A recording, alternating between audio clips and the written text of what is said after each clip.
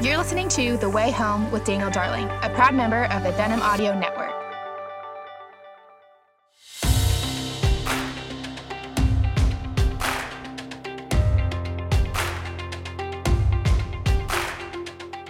Well, hello, everyone. This is Dan Darling here with you on the Way Home podcast. I'm so glad that you're joining me and glad that we are back after about a 5-month absence where we spent some time thinking and strategizing about the podcast. And what we came up with is the idea that we should continue to have these conversations with pastors and policymakers and athletes and authors.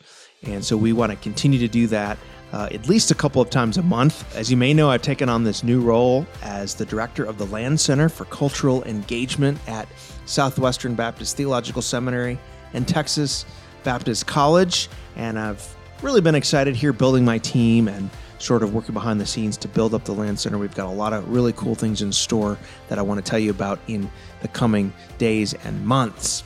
Before we talk about our next guest, who I'm really excited to bring to you, I want to let you know about a new book that is coming out from me pretty soon here. It's called The Characters of Creation. This is the third book in the Characters series that I've done with Moody Books. We have the Characters of Christmas, the Characters of Easter, and now the Characters of Creation. This one walks through the first 11 chapters of Genesis and some of the interesting characters. Obviously, Adam and Eve, Cain and Abel, Noah and his sons, but also some characters that might be a little bit more obscure, like interesting characters called the Nephilim. Who are they?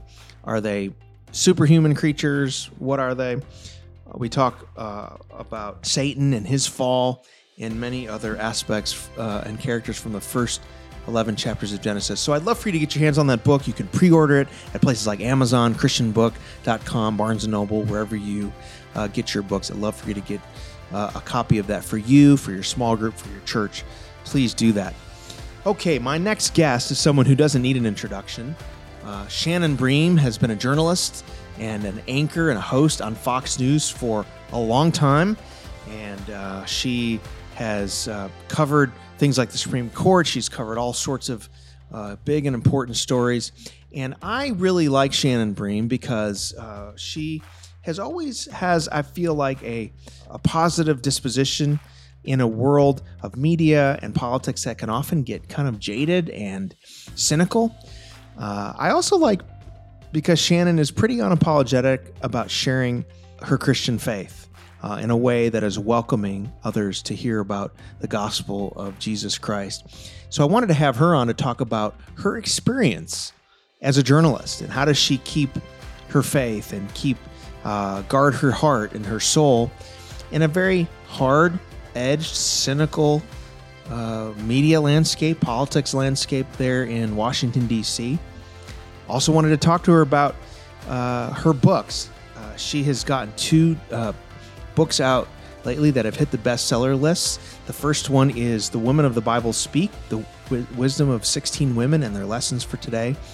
And her latest, The Mothers and Daughters of the Bible Speak, lessons on faith from 9 biblical families. Of course, I had an interest in these, not just because I like Shannon, but because, as you know, I've written these character books. So we talk about what it's like to write about the Bible characters, what we miss about some of them, how we should treat them, and also about Shannon's daily practice of scripture reading and prayer that keep her grounded as she goes in to report the news and often report hard and difficult things to her audience. I think you're going to enjoy this conversation with Shannon Bream.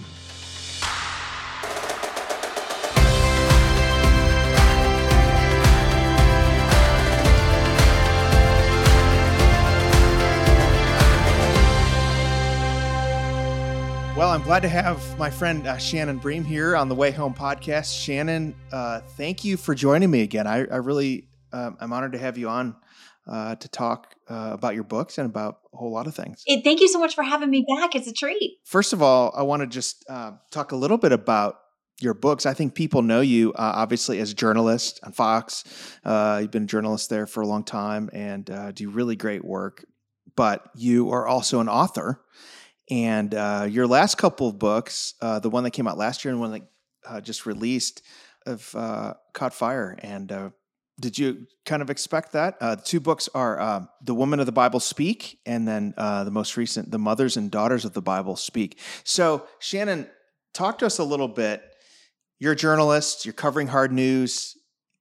You covered Supreme Court for a long time, sort of in the thick of journalism and politics in D.C., but you also have this other side of you that really likes to write about characters of the Bible. So talk about the inspiration for these books. What really was moving in your heart to say, I want to write a couple books about the women of the Bible?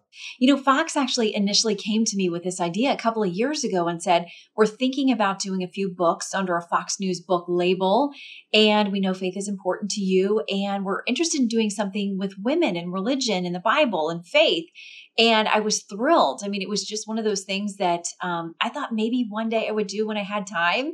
You know how it is. And then you just start cramming a lot of things into life at once. And somehow God works and provides helpers and you get things done. And as I dug into these stories, I grew up in a Christian home, K through 12 Christian school, Liberty undergrad. So I had a lot of theological information and wisdom poured into me over the years by great teachers and pastors. But when I really started to dig into these stories for myself and really study these women, learn more. I mean, I've never been to seminary. I would love to do that maybe one day. But to talk to people to get information about what does this mean in Greek or Hebrew? What was the cultural context of the day for this particular woman? I just learned so much more, and their stories are so rich and so many twists and turns. And they're all flawed in some way, which I think gives us a lot of hope that God can work through our messes and our flaws. And I just felt like I really got to know these women. And personally, that was a gift to me. I really hope that the readers will feel that way too. There's something really cool about studying characters. I've always loved character profiles. When I was a kid, I remember growing up listening to pastors like Chuck Swindoll, and he would do these great character profiles. I listened on the radio, Moses, and I was like, man, this is really cool. And then, writing the character books that I've done, it's just so much fun to kind of put yourself in their lives. I think we think of these folks in the Bible as these superhuman people, but really, they were just ordinary people that were part of the story that God was telling in Jesus. What did you learn when you studied these characters? What surprised you? You talked about having grown up in the church, and a lot of the Bible. But was there anything that surprised you when you started really researching the characters? I got to say the one who surprised me the most, because they all had their little surprises, but was Bathsheba. I mean, I had the wrong impression. I mean, growing up, I don't know if it was my impression or somewhere along the line, the story in my mind had become that she was at fault. She was this seductress who was purposely trying to catch King David's eye when she was out bathing herself. But the scripture does not say that. And when you read about that story, you realize that the men were away at war. Bathsheba's husband was away.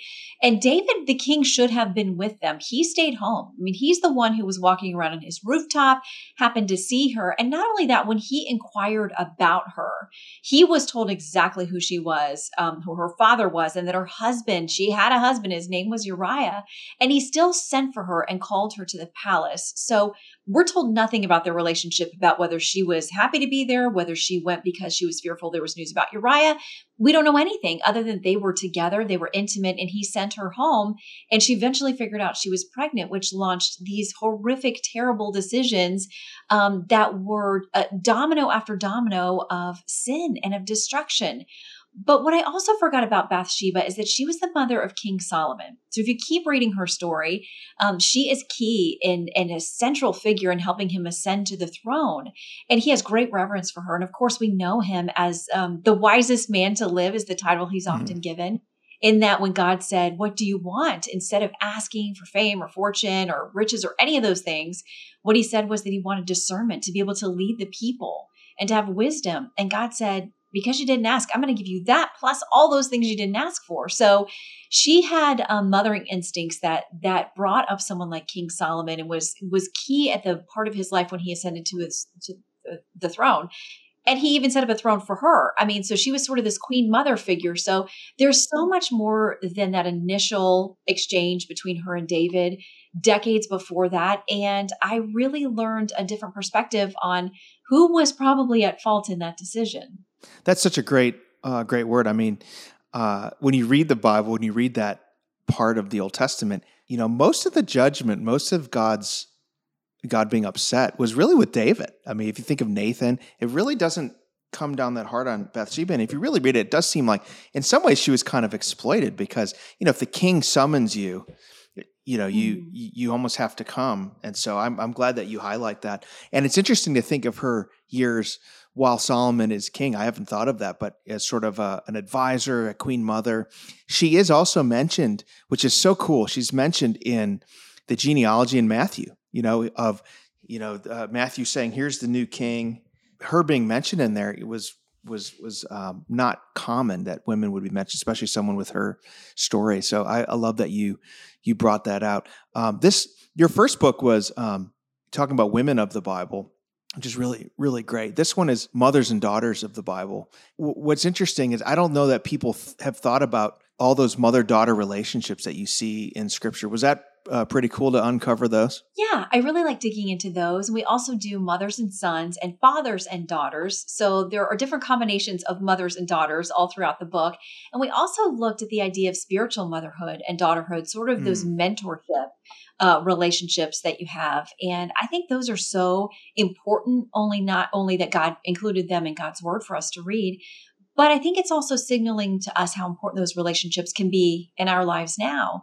And in one of those in particular, I really dig into Naomi and Ruth because I think it's one of the most beautiful stories about just tragedy binding these two women together. They weren't bound by blood, but by marriage and by tragedy when they both were widowed, mother-in-law and daughter-in-law, and decided to stick together as much as Naomi tried to turn away her two daughters-in-law to say, you're young, you can still have families and go on with your life. There's no reason for you to waste your life with me. But Ruth was the one who refused to leave her. And that passage that's so often used in weddings, entreat me not to leave you. Wherever you go, I will go. Your God will be my God. Your people will be my people. Those were big statements. I mean, Ruth was leaving behind her homeland and the small g gods that would have been important to her cultural faith and family. And she was going all in with Naomi to go back to where Naomi was from, back to the Jewish people. And Ruth, because of her faithfulness, also ends up in the lineage of Jesus Christ. And such a beautiful story about how the two women are thrown into a situation where with no male provider at that time, financially would have been dire for them, probably living in poverty, and no male protector either as they went on a difficult journey home and then really lived on the margins there, just trying to, Ruth going out and trying to gather from the fields whatever the gleaners left behind. But Boaz saw her faithfulness and really honored and esteemed her for her commitment to Naomi, to her mother-in-law, that she really didn't have any kind of legal or ethical obligation to. But in that, he ends up, he and Ruth obviously falling in love and being in that lineage to Christ. And there's great redemption for Naomi at the end too, and for Ruth. And just a beautiful picture of making the decision to stick together with someone in a very difficult period and honoring that. I think God honored it too. I love you uncovering that because I think, it's easy to read those passages and not really feel the weight of what they were enduring. Both of them lost their husbands. You think of Naomi, sometimes we harshly judge her because she has that sequence where she basically blames God for her circumstances. But when you actually read that, at least she's acknowledging that it came from God. She didn't turn to false idols. And just to understand the hardship they went through. Here are people who are living on the edge, no support. This is before you had social safety net that could kind of uplift people. And to see that great faith, I love that you've done that. I think sometimes, Shannon, I don't know if you feel this way, sometimes when we think about the heroes of the faith in scriptures, we typically think of the men, and obviously there are these great men, Abraham and David and all, Paul and the disciples, but we don't always think of the women that were there too that had to exhibit great faith. And so I'm glad that you really uncovered that. I think about this, I have 3 daughters. For them to be able to read this and say, okay, I could see myself in the characters of the Bible. Is that one of the reasons you wrote that? Yeah, and I think too that when you look over time, the women I write about are centuries ago, but they had very modern day problems. I mean, dysfunctional families and, backstabbing and financial ruin, physical devastation, infertility, widowhood, any number of things that are very much universal across time.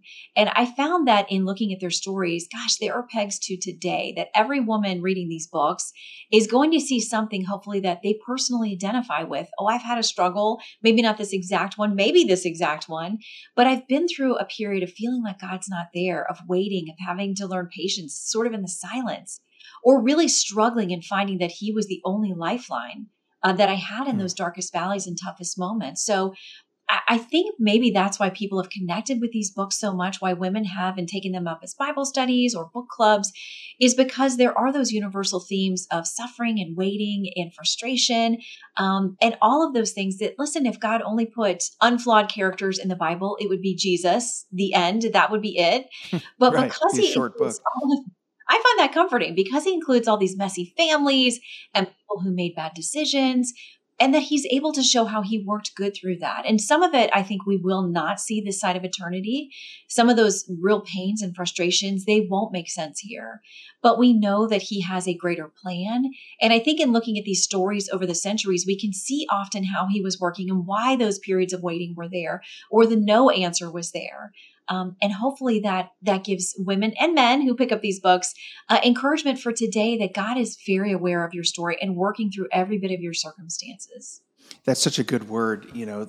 I think we think of the Bible sometimes as just a set of propositions, and it is, and a set of doctrines, and it is that clearly. But it's also a lot of narratives, a lot of stories that we can resonate with. There's a couple of relationships here that you explore that I think are really interesting and cool. I mean, one, you talk about Mary from two different perspectives: Mary and her relationship with Elizabeth, and then Mary and her relationship with Jesus as her son. I'd love for you to share a little bit about what you learned in those two. Yeah, with Elizabeth and Mary, I love again that it's that picture of women who are not mother and daughter, but they were cousins. Elizabeth was much older than Mary, but they're sort of united in this spiritual mentorship or motherhood and daughterhood because of their circumstances. When we meet Elizabeth, she's married to Zechariah. Luke writes about their story, and he's a very specific writer, and he says, they were living by the commandments, by the law, upholding everything that God expected of them. They both were through priestly lineages. And Zechariah was actually on his assignment to go to the temple. They would have 2 periods, 1 week each a year. And they would go to the temple. And at this point, when we're introduced to their story, Israel has heard nothing for 400 years. I mean, there's been nothing from God or from direction to them. And I got to think, okay, these priests are still showing up at the temple and doing everything they're supposed to do. Zechariah is among them. He gets chosen by lot, and I'm sure that it is not by coincidence, to go in and do this offering of incense. You could go your whole life as a priest and never, ever have a chance to do that because there were thousands of them. But he gets chosen, and we learn that he and Elizabeth are barren. They've never had children and wanted children. And while he's in there, the angel Gabriel shows up. So after 400 years of silence, you're in doing your duty. Somebody like Gabriel, a being like Gabriel shows up and says, you're going to have a baby. God heard your answers. Elizabeth is going to give birth to this son. He's going to be John the Baptist, and he'll be this precursor in bringing and introducing Jesus and his ministry here on earth. And Zechariah is so doubtful that he really asks some questions. And Gabriel says, I am Gabriel. I have just come from the throne of heaven. And I'm telling you the truth about this, but because you haven't believed, you're going to be mute. So the people outside are wondering what's happening. He finally comes out. And I think about this crazy charade that he has to try to explain to them. Like, there was an angel. I'm flapping my wings. There's going to be a baby. Like, try to explain this whole thing. He goes home and then has to explain it to Elizabeth. And so she finds out she's going to have a baby, and very abruptly, like in the next verse, it says she's pregnant. She's having this baby. So we see a little bit later that Gabriel visits Mary, this much younger woman, her cousin, and surprises her with a pregnancy. So both of these women now have pregnancies completely unexpected, much later than you would have hoped for, and much sooner than Mary would have expected. But I love that Gabriel tells Mary, by the way, your cousin Elizabeth is also pregnant. And to watch how she then runs to Mary runs to Elizabeth, and how there's this recognition as Elizabeth says, baby John is leaping in her womb, and she's now filled with the Holy Spirit and is able to testify and sort of prophesy over Mary. And Mary hasn't told her about the pregnancy, but she immediately speaks of it. You're going to be the mother of our Lord. And just what a relationship that God gave them to each other in that time and space, to share something that I'm sure a lot of people around them would not have understood or believed their explanations, but they had each other in that moment. And so God's timing is never a mistake. All those decades probably that Elizabeth waited, I love that they then had that experience of walking through that together. I love the way you talk about that. And I think about Mary and her son. I explored that a little bit in my character's Christmas book, but she obviously understood the promise that this baby would be the Messiah, the Son of God, who would save her sins and save the sins of the world. But it's also her son. We forget that she had to watch all the hardships and sufferings that he had to endure as, his family's rejecting him. He's being mocked. That's hard for a mother to watch and to just agonize with that. And then she's there at the foot of the cross as he's beaten beyond recognition. And, I don't think we quite recognize, how much she gave and endured as part of God's plan of redemption. So I'm glad that you explored Mary in that way. Yeah. And, I was so struck by the fact too, that I include earlier in their story where, God comes to Joseph in a dream and says, King Herod, this bad, evil ruler, is going to want to kill little Jesus. You got to go right now. No warning. And they pick up and go to a completely strange land, winding up in Egypt. And I just had been so struck by that passage that obviously I wrote, about her and thinking about women on the run and refugees and people desperately in need of help before we knew the horrors that would unfold in Ukraine. But I just was so reminded when I would see these mothers bravely leaving these men who bravely stayed behind to fight, and just trying to get to the nearest safe place with all of their children and whatever they could grab. Sometimes it's crossing a border into Poland or somewhere else. Sometimes it's just trying to get to the western part of the country. But I'm so amazed by these mothers and inspired by them and their bravery and the courage and just stepping up in what they have to do in that moment. And I think Joseph and Mary knew what it was like to be refugees on the run, trying to protect your child and ending up in a strange land, probably with no family or friends. And that's what we're seeing play out in real time. And just as God was aware and involved in that struggle and that journey centuries ago, I believe that he sees every minute of what is happening in Ukraine and places around the world that are suffering oppression. That is one that we see. It's devastating. It's in the headlines a lot, but there are places, all over the globe where there are people who find themselves in very dangerous situations as a matter of just daily existence. Mm-hmm. And, not all the stories in the Bible, as you outlined, they're gritty. A lot of them are gritty and hard. You talk about Bathsheba and the difficulty she had. You profile Dinah, who, had a very difficult situation. And again, I think that's what's great about this is that, the Bible's not just a story of endless happiness, but it's real people going through real struggles. And in some ways, I was thinking about this as I'm listening to you talking. I mean, you are a journalist, and one of the things journalists do is you tell stories, you uncover stories. So in some ways, what you're doing here with these characters is not that different than what you do in your sort of everyday life, isn't it? Yeah, you're right. I mean, the thing about these stories is they already exist. They're there. God's word is full of the facts and the information, and we can look to other things to sort of fill out what was happening in that time period and give us some other context for these stories. And I love to research. It's probably the best thing I learned from law school and my years as an attorney was research. And I think it's so important in journalism, but in writing these books too, I'm like, if I could go back to school, I would. I love homework and I love prep. And that's, why I think I love my job so much, because I'm always learning new things about parts of the world and people and conflicts and science and medicine. I mean, there's always something to learn. So yeah, I love the research aspect. I always wish you probably do too as an author, that you have more time. But when I'm in the thick of it and I have to sort of, when I am writing, just other than work, I can't really do anything else. And so I feel like I'm with these women and walking with them and getting to know them. And I love to go watch other Bible teachers and sermons and Catholic priests and Jewish rabbis and listen to their sermons and their studies. And it always gives me a new richness and more angles of understanding for these women. But then to just tell their stories, I feel like it is a lot like news reporting in that those stories are already there. I'm just putting them together, hopefully in a format that is enjoyable and informative to whether it's the viewer or the reader. And I love that maybe some people who wouldn't want to pick up the Bible and start flipping through, First Kings or First Samuel, would feel more comfortable picking up this book or sharing it with somebody who says, "I'm not a biblical scholar. I can't jump in and understand this stuff." Hopefully, it's been put together in a way that people will find very relatable. Absolutely. Have you always liked to write? Do you enjoy writing? Is it something that you talked about going through law school? I mean, being a journalist and a lawyer, there's a lot of writing there. Is that something you've always enjoyed doing? I don't want to lie, because no, but when I was forced to in law school, the thing that was so funny is up to that point, every term paper or thesis or anything that you're putting together, you got to get to 20 pages, 30 pages, 50 pages, whatever it is. And you're like, all right, how do I fill this so it's still interesting and informative, but I got a lot to fill. Whereas what happened to me in law school and in my practice of law is like, this brief can't be more than X pages. You only get this many words. And you're really trying to make your argument. So it forces you to be more concise and specific in your writing. It doesn't leave room for flourishes or creativity. Although, when judges write a good opinion and you can see the skill that they have with words, and they can take as many pages as they want.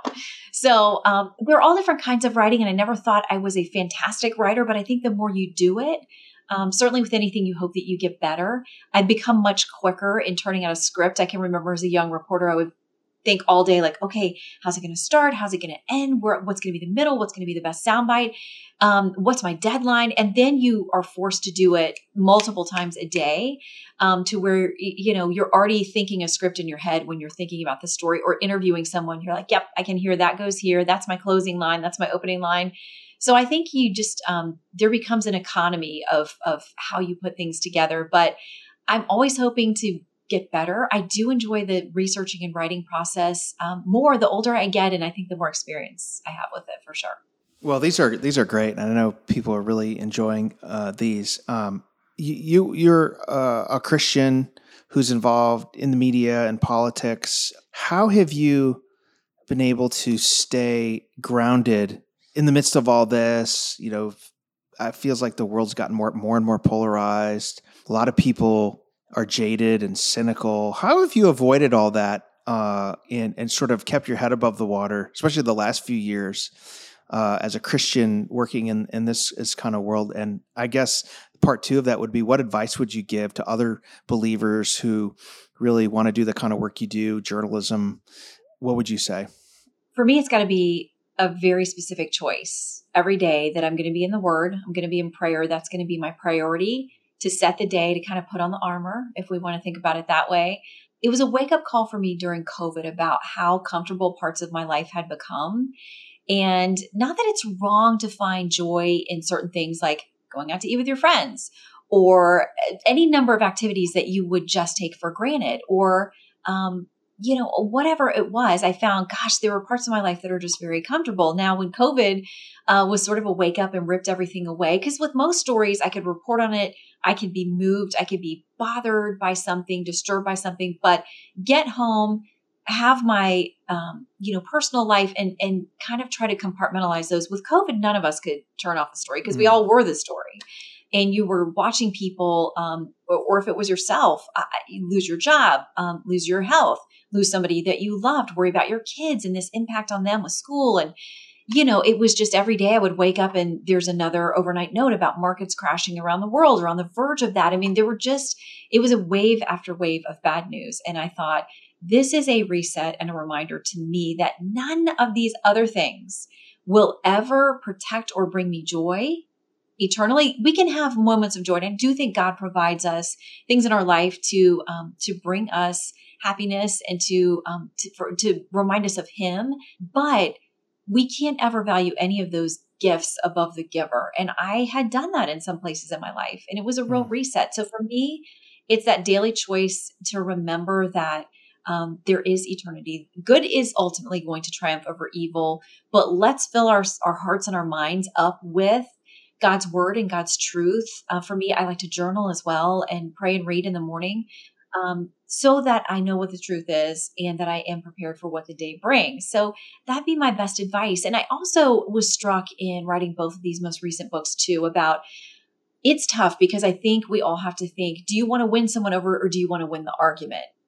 We're all going to have people that we disagree with, but if we're really trying to win them to Christ, he's given us a great example. He went to people who clearly did not line up with his own morality or standards, but he went to them not to scream in their faces or to tell them, you're going to go to hell right this minute. I mean, he was the Son of God. He could have said anything that he wanted to say. And what he normally did with people is to say, turn from your sin, but I don't condemn you. I'm here to redeem people. There is truth and there is judgment. But I'm here to say to you face to face, whether it's the Samaritan woman who was living in shame and trying to hide her whole life, that he knew exactly when she would be at that well, that he would be there and have that conversation with her, or the woman caught in adultery, where he confronted everyone there. Okay, everybody without sin, you go first in casting the first stone. When nobody's left, he says, where are they? And she says, they've all gone. And he says, neither do I condemn you. Like, go and sin no more. But I'm not here to destroy and decimate you. I'm here to lift you up and redeem you and give you true freedom. And so if we look at people and say, we're all created in God's image, I am a sinner saved by grace who needs forgiveness every day.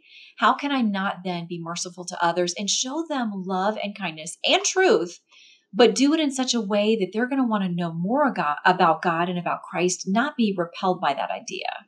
I really like that. When you report the news, and you see much more than someone like me, even though I pay attention to the news all the time, you're seeing bad news, awful images of human suffering around the world. Last night, before I went to bed, I was just reading about Bucha and just the atrocities happening there, or that happened there, and just the depth of human evil. And you're seeing that every day as a journalist. I think a lot of us, even if you're not journalists, are seeing it across our timelines. But you're really up close, and you have reported from those places, and you've seen some of that stuff. I want to say, how has it affected your Christian faith? But how has your Christian faith carried you at those moments? And what has it ever caused you to doubt and say, doubt the goodness of God or doubt all that? Like, how does that work for you? I think that's probably the toughest question in our faith that I have internally and that I get externally from people too, is that how could God allow this level of suffering? The stories that we hear and that we have to tell are sickening. I mean, they're just pure evil. There's really no better descriptor for them. And it rips your heart out. And you think about, we're just watching it from a distance. Most of us, I've got colleagues who are there in the region now, and they're experiencing it at a totally different level, including, the two that we lost in Benjamin Hall now, severely injured. But my goodness, it's amazing how positive this guy is in the midst of where he's at and the long road he has of recovery, not just physically, but, mentally and emotionally being there and watching our colleagues be killed and then fighting for his own life. It's tough. It is tough to disconnect. And I don't think we totally should. I think that we are empathetic beings. If anything, it just drives me into prayer on a even more regular basis. I love that there's nothing formal about it. I can stop in my office or in my car or on the metro subway and have a thought about something or see these images and say, God, have mercy, please. We beg you for miracles of intervention for these people. But we know this world is evil and fallen, and it is not the ideal that he had set up for us. This is not something that he wanted for the human race. But there is the enemy this is his territory, and he's wreaking havoc, and he's enjoying it. I think if anything, it only deepens my faith. And I have had times in my life where I have doubts and questions, but I know God is bigger than all of that. He knows we're human, and I think he welcomes it, because how do we get to know him, that he exists, or to know him better without asking really difficult questions about his existence and the way the world operates? But I find the more I dig in that, and in the darkest places of my life, he has shown up, that it only becomes more comforting to me, because I can't imagine walking through this life without something bigger and more comforting to know that there is good to come, that there is someone who is aware and who is actively involved in our lives. And just completely aware of every one of these situations. And I know they're believers. We get videos we've had sent to us from missionaries and from believers in that region who will show them in basements and subways singing hymns and encouraging each other. And, going into dangerous places to try to help other people that are vulnerable. And it's like, my goodness, that is faith in action, and how inspiring those people are to me. Yeah, the strength of the church in places like Ukraine is just really inspiring. And, we obviously, the Easter stories would give us hope, right? That Christ is coming to renew and restore and make all things new and fix everything that was broken. But Shannon, Bream, grateful for your work, your journalism, and I want to encourage folks to get these books. Mothers and Daughters of the Bible Speak, Lessons on Faith from 9 Biblical Families is her latest, which is a great companion to The Women of the Bible Speak, the wisdom of 16 women and their lessons for today. They're bestsellers. Couldn't happen to a better person. I want to encourage everyone to go get those books right now. Shannon, thanks for joining me today on the way home. Thank you for what you do as well and what you're putting out into the world.